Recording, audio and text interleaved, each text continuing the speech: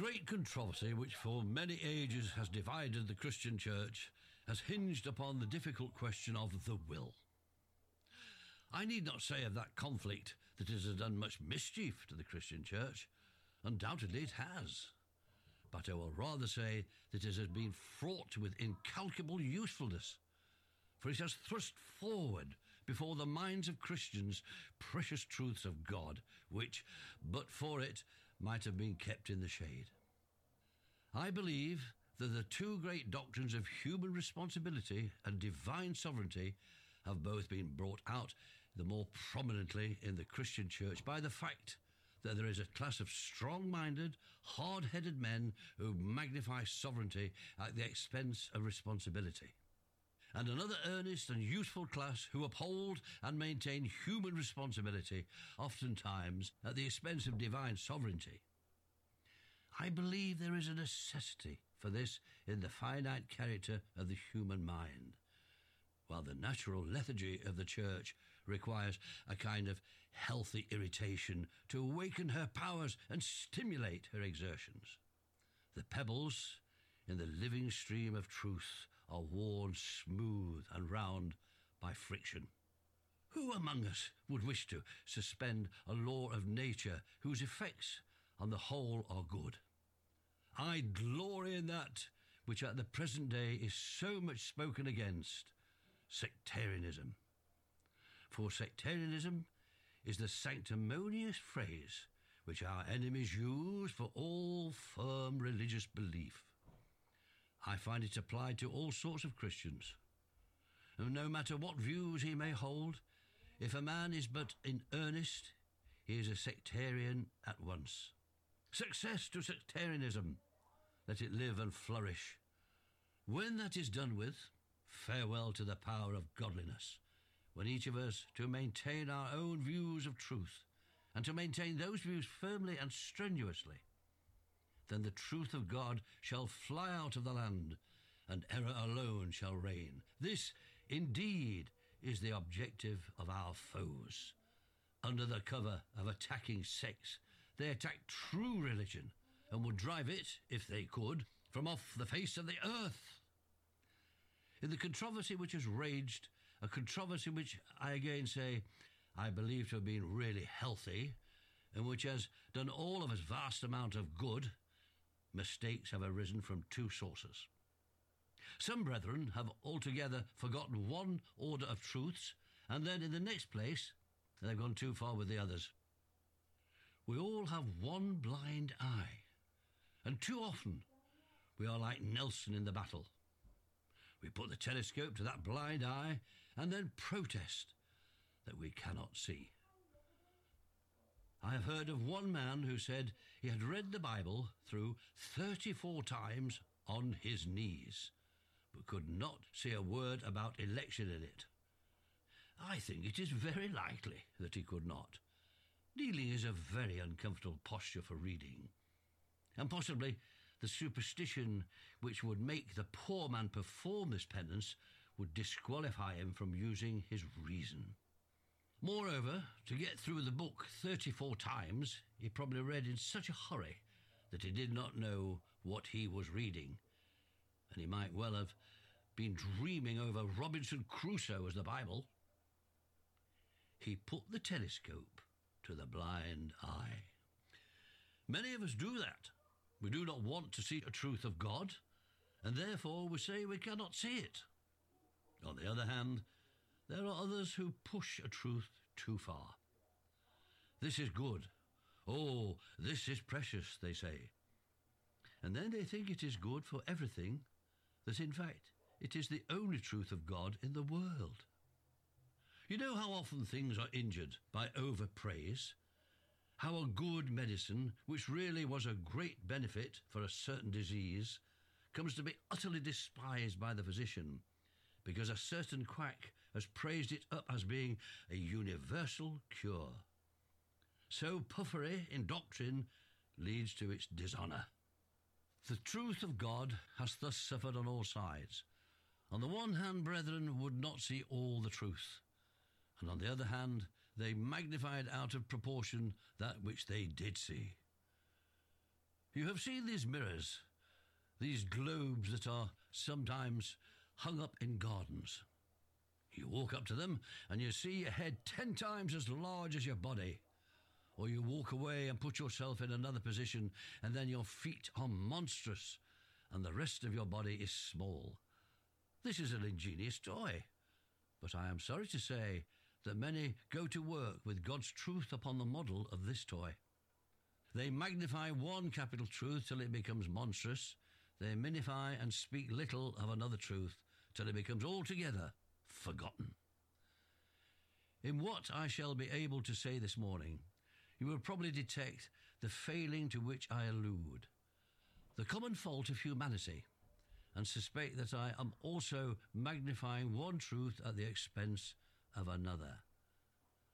But I will say this, before I proceed further, that it shall not be the case if I can help it.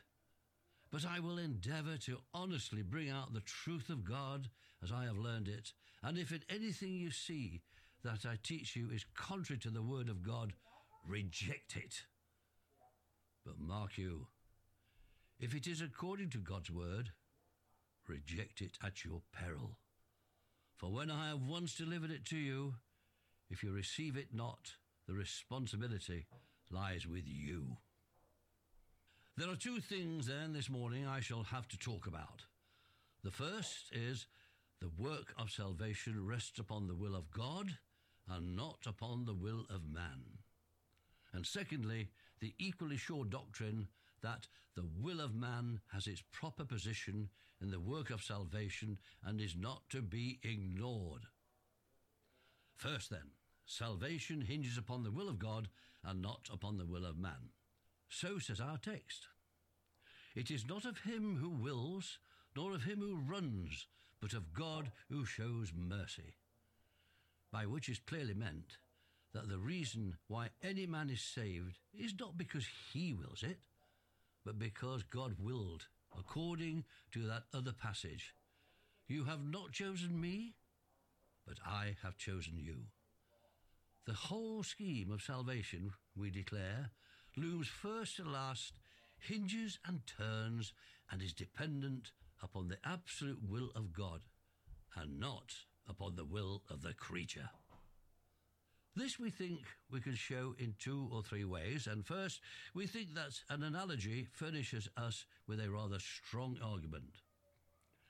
There is a certain likeness between all God's works. If a painter shall paint 3 pictures, there is a certain identity of style about all the 3, which leads you to know that they are from the same hand.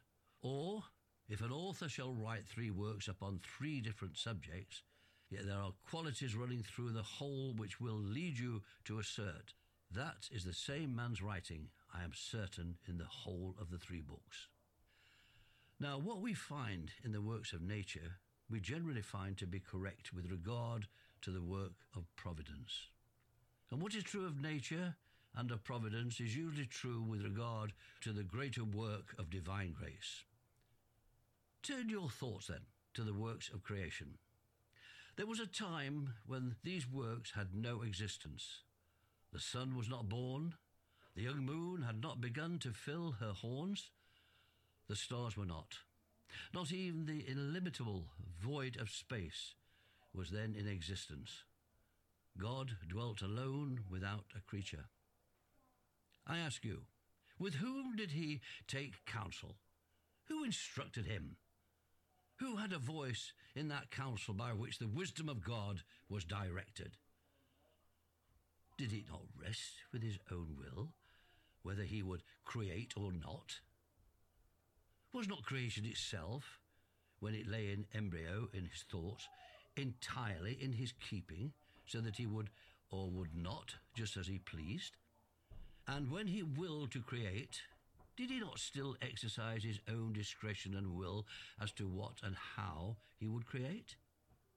If he has made the stars spheres, what reason was there for this but his own will? If he had chosen that they should move in the circle rather than any other orbit, is it not God's own fiat that has made them do so? And when this round world, this green earth upon which we dwell, leapt from his moulding hands into a sunlit track, was not this also according to the divine will? Who ordained, save the Lord, that there the Himalayas should lift their heads and pierce the clouds, and there the deep cavernous recesses of the sea should pierce earth's heart of rock? Who, save himself, ordained that yonder Sahara should be brown and sterile, and that yonder isle should laugh in the midst of the sea with joy over her own verdure? Who, I say, ordained this except God? You see, running through creation from the tiniest animalcule up to the tall archangel who stands before the throne, this working of God's own will. Milton was nobly right when he represents the Eternal One as saying, "My goodness is most free, to act or not. Necessity and chance approach not me, and what I will is fate." He created as it pleased him. He made them as he chose. The potter exercises power over his clay to make his vessels as he willed, and to make them for what purpose he pleased. Do you think that he has abdicated the throne of grace? Does he reign in creation and not in grace? Is he absolute king over nature and not over the greater works of the new nature? Is he lord over the things which his hands made at first, and not king over the great regeneration, the new making wherein he makes all things new? But take the works of providence. I suppose there will be no dispute among us that in providential matters God orders all things according to the counsel of his own will. If we should, however, be troubled by any doubts about that matter, we might hear the striking words of Nebuchadnezzar, when, taught by God, he had repented of his pride. All the inhabitants of the earth are reputed as nothing. He does according to his will in the armies of heaven and among the inhabitants of the earth, and none can stay his hand, or say unto him, "What are you doing?" From the first moment of human history, even to the last, God's will shall be done. Though it is a catastrophe or a crime, there may be the second causes and the actions of human evil, but the great first cause is in all. If we could imagine that one human action had eluded the prescience or the predestination of God, we could suppose that the whole might had done so, and all things might drift to sea, anchorless, rudderless, a sport to every wave, the victim of tempest and hurricane. One leak in the ship of Providence would sink her. 1 hour in the omnipotence relaxed its grasp, and she would fall to atoms.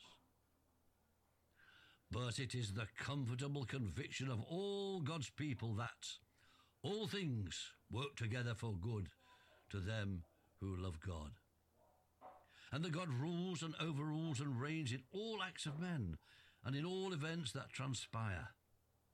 From seeming evil, he is still producing good. And better still, in infinite progression, still ordering all things according to the counsel of his will. And do you think that he reigns in providence and is king there, and not in grace? Has he given up the blood-bought land to be ruled by man, while common providence is left as a lonely province to be his only heritage? He has not let slip the reins of the great chariot of providence. And do you think that when Christ goes forth in the chariot of his grace, it is with unguided steeds, or driven only by chance, or by the fickle will of man? Oh no, brothers and sisters. As surely as God's will is the axle of the universe, as certainly as God's will is the great heart of providence, sending its pulsing through even the most distant limbs of human act, so in divine grace let us rest assured that he is king, willing to do as he pleases, having mercy on whom he will have mercy, calling whom he chooses to call, quickening whom he wills and fulfilling, despite man's hardness of heart, despite man's willful rejection of Christ, his own purposes, his own decrees, without one of them falling to the ground.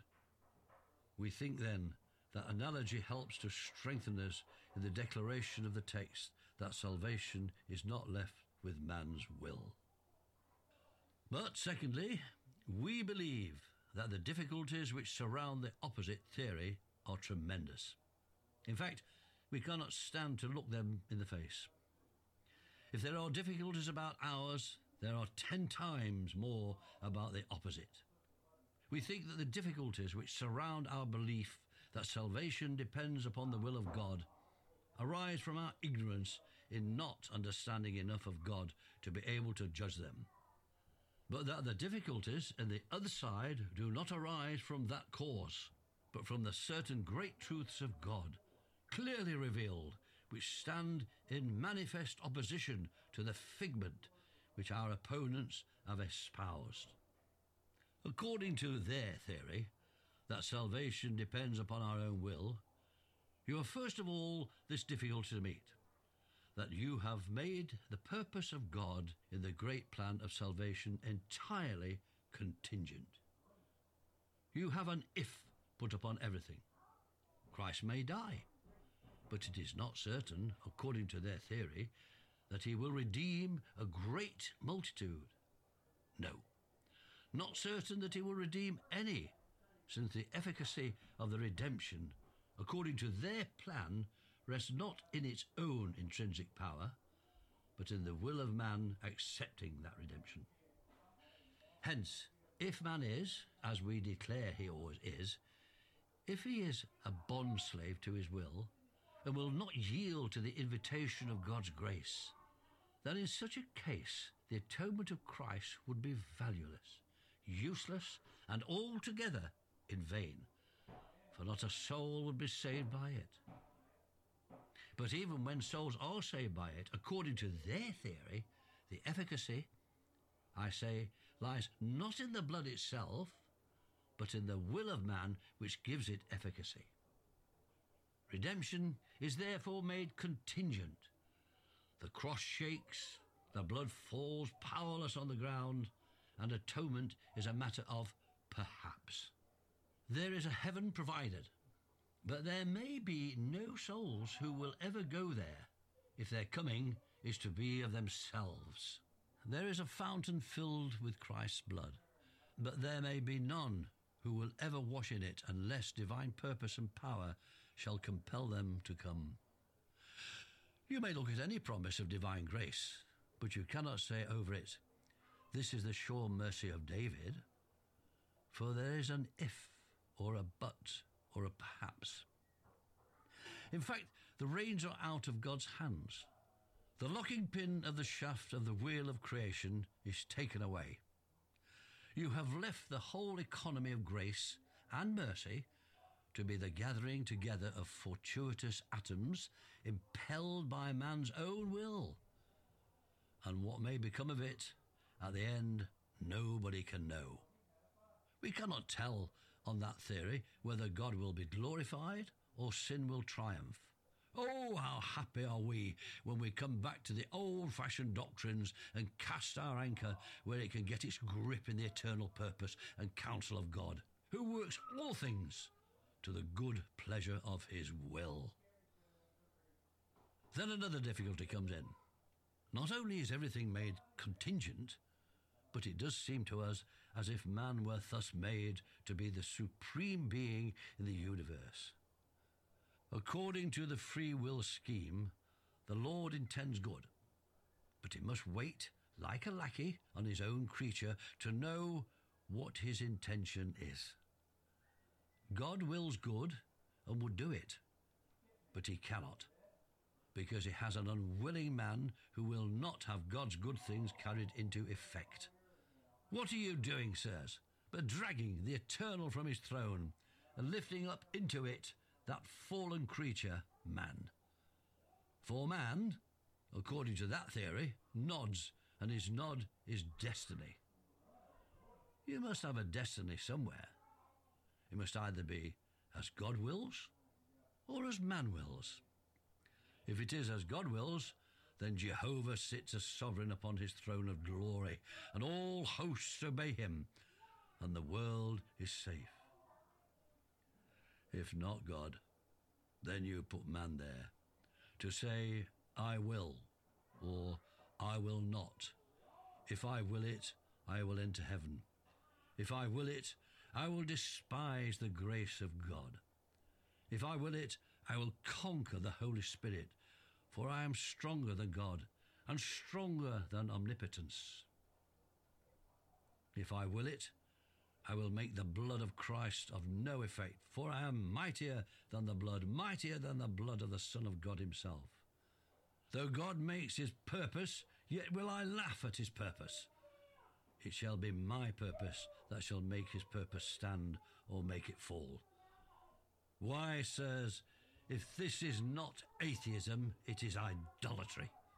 It is putting man where God should be, and I shrink with solemn awe and horror from that doctrine which makes the grandest of God's works, the salvation of man, to be dependent upon the will of his creature, whether it shall be accomplished or not.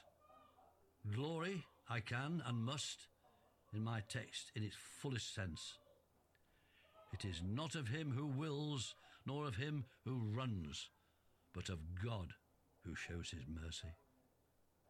We think that the known condition of man is a very strong argument against the supposition that salvation depends upon his own will, and hence is a great confirmation of the truth of God that it depends upon the will of God, that it is God who chooses and not man, God who takes the first step and not the creature. Sirs, on the theory that man comes to Christ of his own will, what do you do with texts of Scripture which say that he is dead?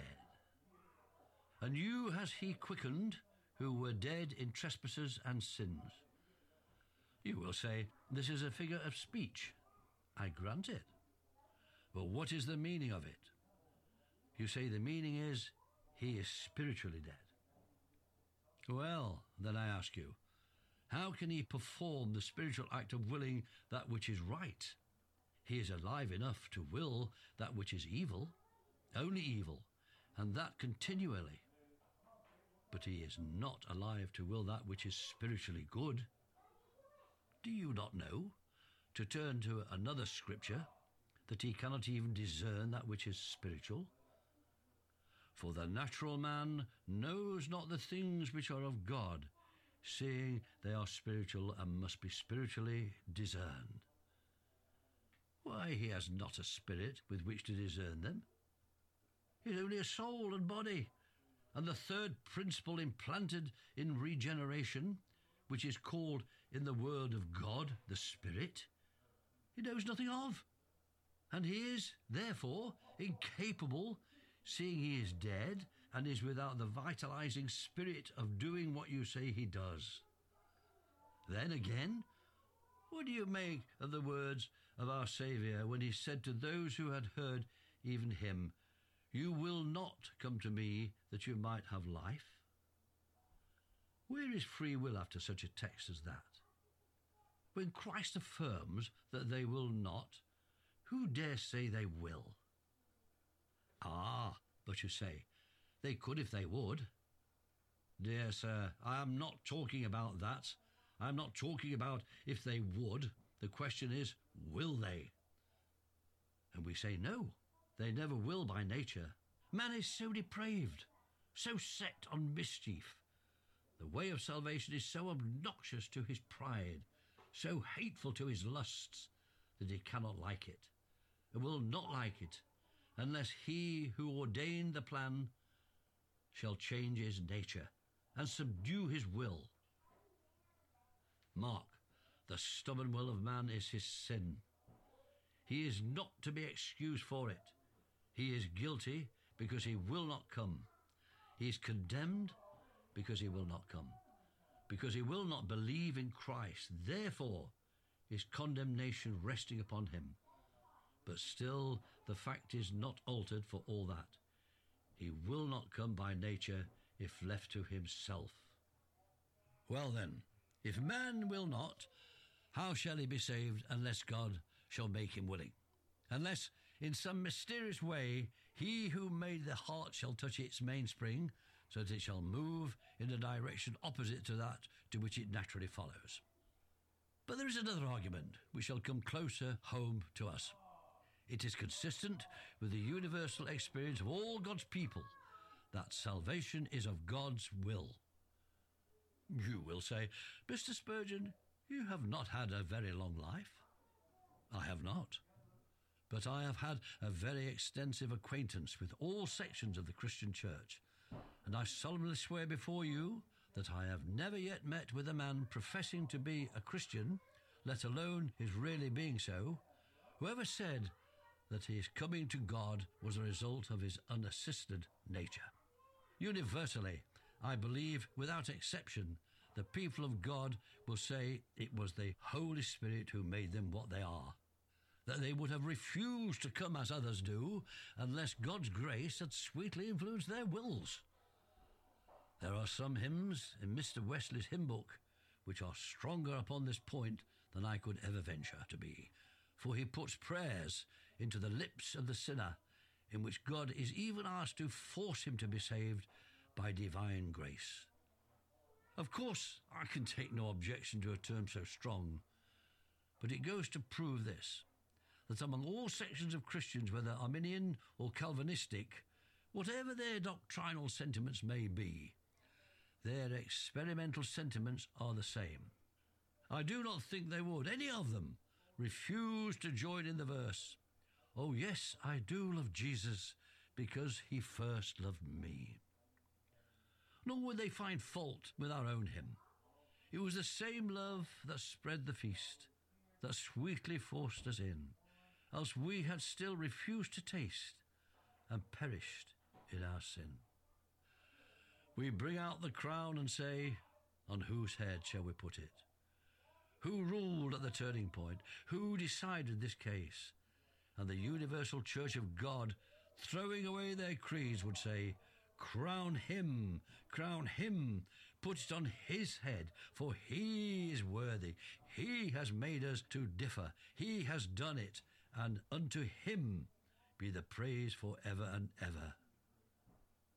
What staggers me is that men can believe dogmas contrary to their own experience, that they can hug that to their hearts as precious, to which their own inward convictions must give the lie.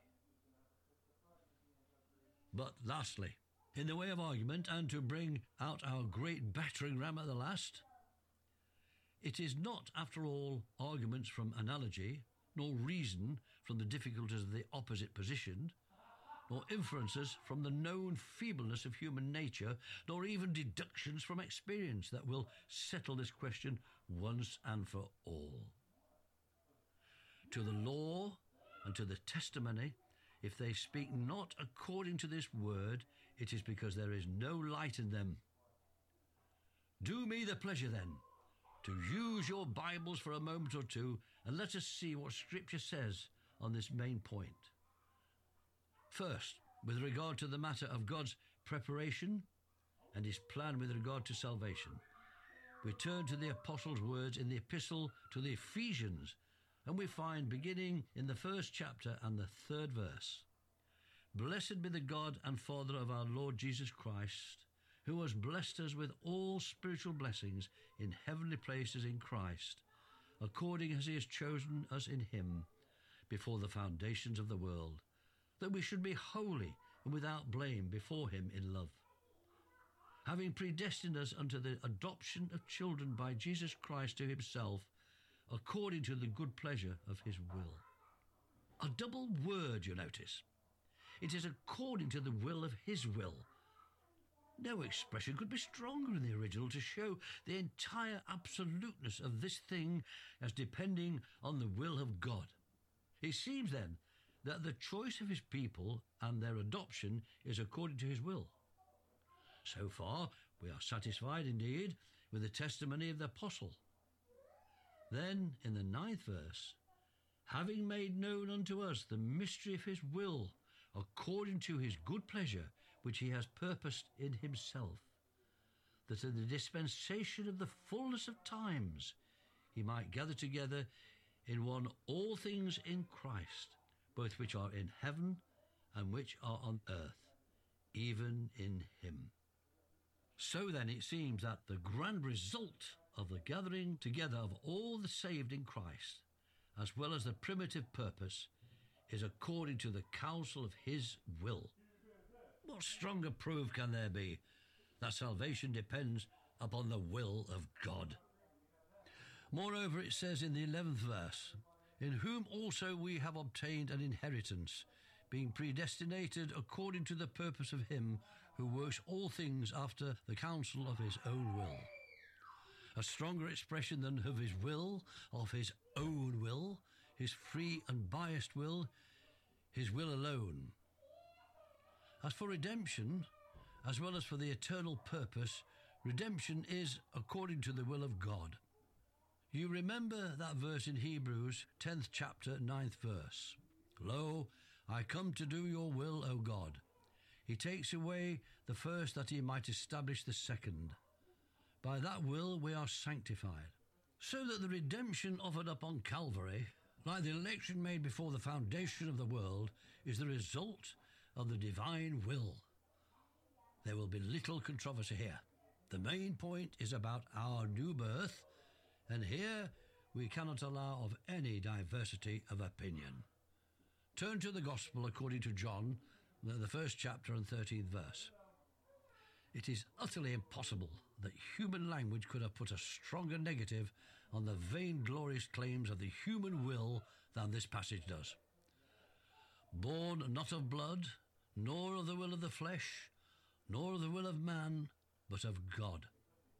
A passage equally clear is to be found in the Epistle of James at the 1st chapter and the 18th verse. Of his own will begat he us with the word of truth, that we should be a kind of first fruits of his creatures. In these passages, and they are not the only ones, the new birth is peremptorily and in the strongest language put down as being the fruit and effect of the will and purpose of God. And as to sanctification, which is the result and outgrowth of the new birth, that also is according to God's holy will.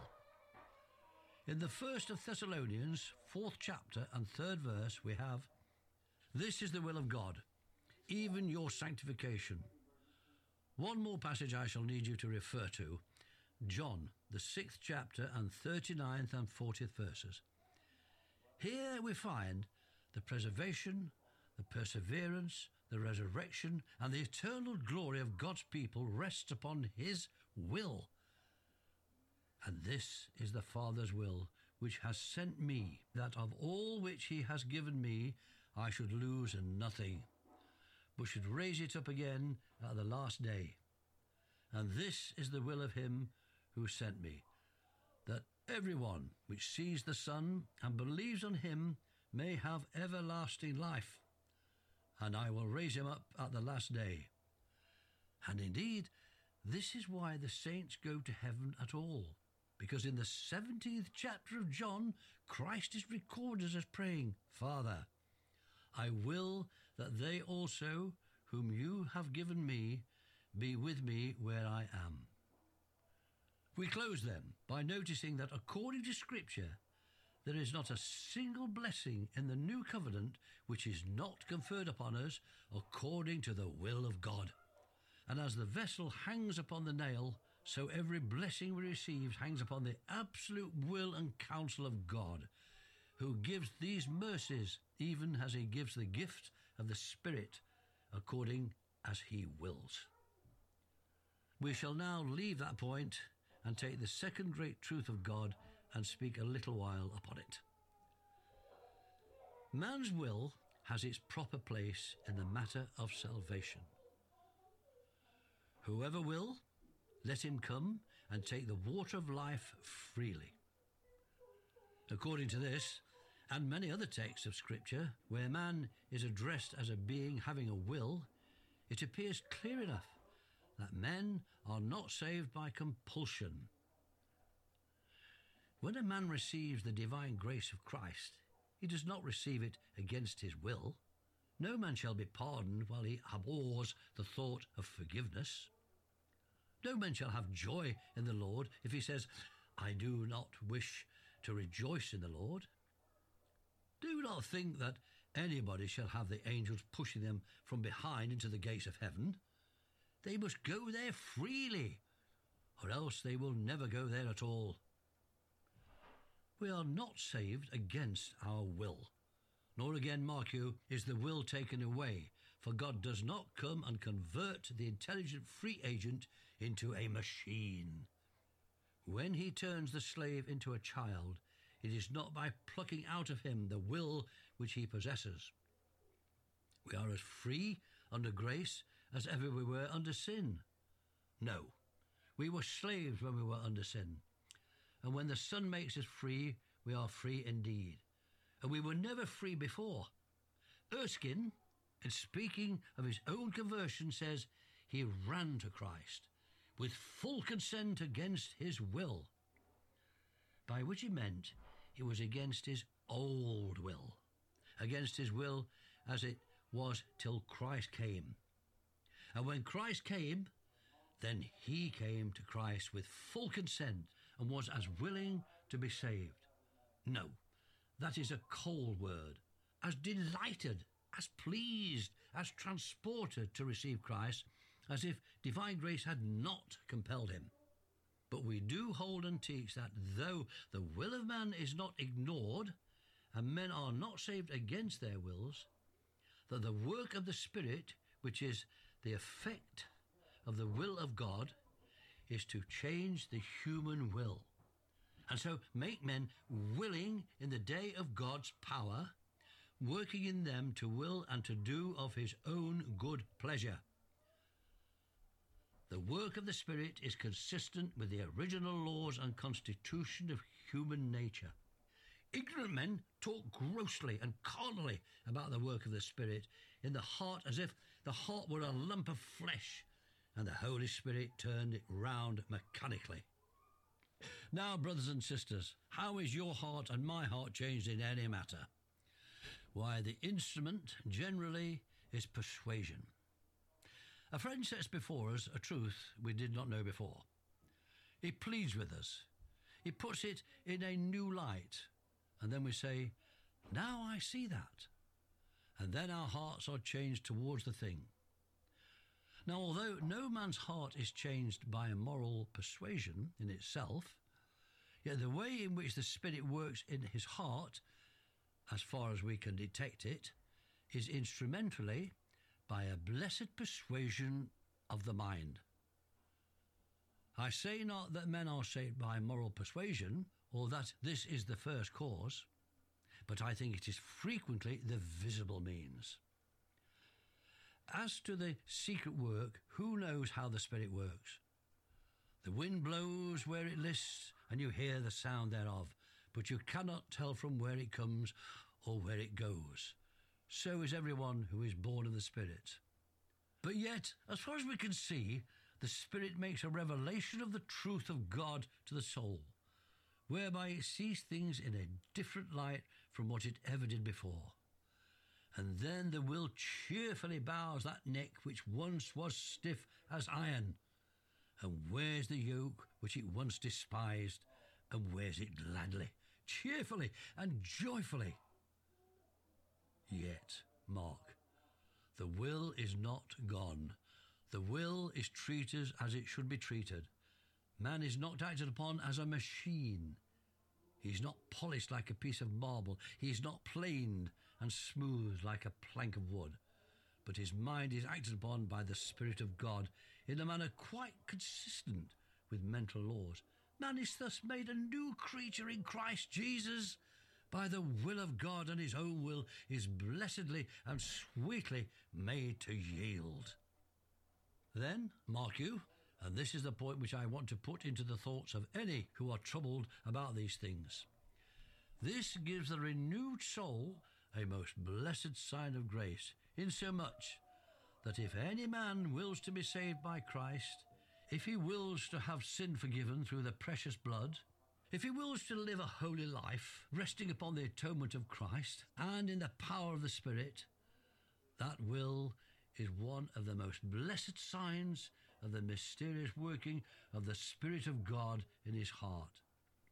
Such a sign is it that if it is real willingness, I will venture to assert that man is not far from the kingdom of God.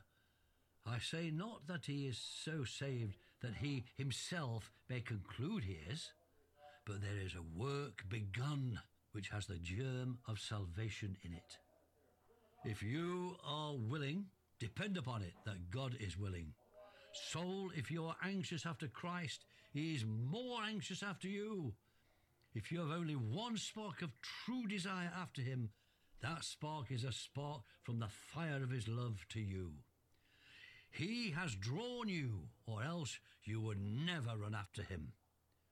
If you are saying, "Come to me, Jesus," it is because he has come to you. Though you do not know it, he has sought you as a lost sheep, and therefore you have sought him like a returning prodigal. He has swept the house to find you, as the woman swept for the lost piece of money, and now you seek him as a lost child would seek a father's face. Let your willingness to come to Christ be a hopeful sign and symptom. But once more, and let me have the ear of the anxious yet again, it appears that when you have a willingness to come to Christ, there is a special promise for you. You know, my dear hearers, that we are not accustomed in this house of prayer to preach only one side of the truths of God, but we try, if we can, to preach it all. There are some brethren with small heads who, when they have heard a strong doctrinal sermon, grow into hyper-Calvinists, and then when we preach an inviting sermon to poor sinners, they cannot understand it and say it is a yes and no gospel. Believe me, it is not a yes and no, but a yes and yes. We give our yes to all the truths of God, and our no we give to no doctrine of God. Can a sinner be saved when he wills to come to Christ? Yes. And if he does he come because God brings him? Yes. We have no nays in our theology for any revealed truth of God. We do not shut the door on one word and open it to another. Those that do that are the yes and no people who have a no to the poor sinner when they profess to preach the gospel. As soon as a man has any willingness given to him, he has a special promise. Before he had that willingness, he had an invitation. Before he had any willingness, it was his duty to believe in Christ. For it is not man's condition that gives him a right to believe. Men are to believe in obedience to God's command. God commands all men everywhere to repent. And this is his great command: believe in the Lord Jesus Christ and you shall be saved. This is the commandment, that you believe in Christ Jesus, whom he has sent. Hence your right and your duty to believe. But once you have got the willingness, then you have a special promise. Whoever will, let him come. That is a sort of extraordinary invitation. I think this is the utterance of the special call. You know how John Bunyan describes the special call in words to this effect: the hen goes clucking about the farmyard all day long. That is the general call of the gospel. But she sees a hawk up in the sky, and she gives a sharp cry for her little ones to come and hide under her wings. That is the special call. They come and are safe. My text is a special call to some of you. Poor soul, are you willing to be saved? Oh, sir, I am willing. Willing indeed. I cannot use that word. I would give all I have if I might but be saved. Do you mean you would give it all in order to purchase it? Oh, no, sir, I do not mean that. I know I cannot purchase it. I know it is God's gift. But still, if I could but be saved, I would ask nothing else. Lord, deny me what you will. Only ease me of my guilt. Suppliant at your feet I lie. Give me Christ, or else I die. Why then, the Lord speaks to you this morning. To you, if not to any other man in the chapel. He speaks to you and says, whoever will, let him come. You cannot say this does not mean you. When we give the general invitation, you may exempt yourself perhaps in some way or another, but you cannot now. You are willing, then come and take the water of life freely. Had not I better pray? It does not say so. It says, take the water of life. But had not I better go home and get better? No, take the water of life, and take the water of life now. You are standing by the fountain outside, and the water is flowing, and you are willing to drink. You are picked out of a crowd who are standing around about, and you are especially invited by the person who built the fountain. He says, here is a special invitation for you. You are willing? Come and drink. Sir, you say, I must go home and wash my pitcher. No, he says, come and drink. But sir, I need to go home and write a petition to you. I do not need it, he says. Drink now. Drink now. What would you do? If you were dying of thirst, you would just put your lips down and drink. Soul, do that now. Believe that Jesus Christ is able to save you now. Trust your soul in his hands now. No preparation is needed. Whoever will, let him come. Let him come at once and take the water of life freely. To take that water is simply to trust Christ, to repose on him, to take him to be your all in all. Oh, that you would do it now. You are willing. God has made you willing. When the Crusaders heard the voice of Peter the Hermit, as he bade them go to Jerusalem to take it from the hands of the invaders, they cried out at once, Deus vult. God wills it. God wills it. And every man plucked his sword from its scabbard and set out to reach the holy sepulchre, for God willed it. So, come and drink, sinner. God wills it. Trust Jesus. God wills it. If you will it, that is the sign that God wills it. Father, your will be done on earth even as it is in heaven. As sinners, humbly stoop to drink of the flowing crystal which streams from the sacred fountain which Jesus opened for his people. Let it be said in heaven, God's will is done. Hallelujah! Hallelujah! It is not of him who wills, nor of him who runs, but of God who shows mercy. Yet whoever will, let him come and take the water of life freely.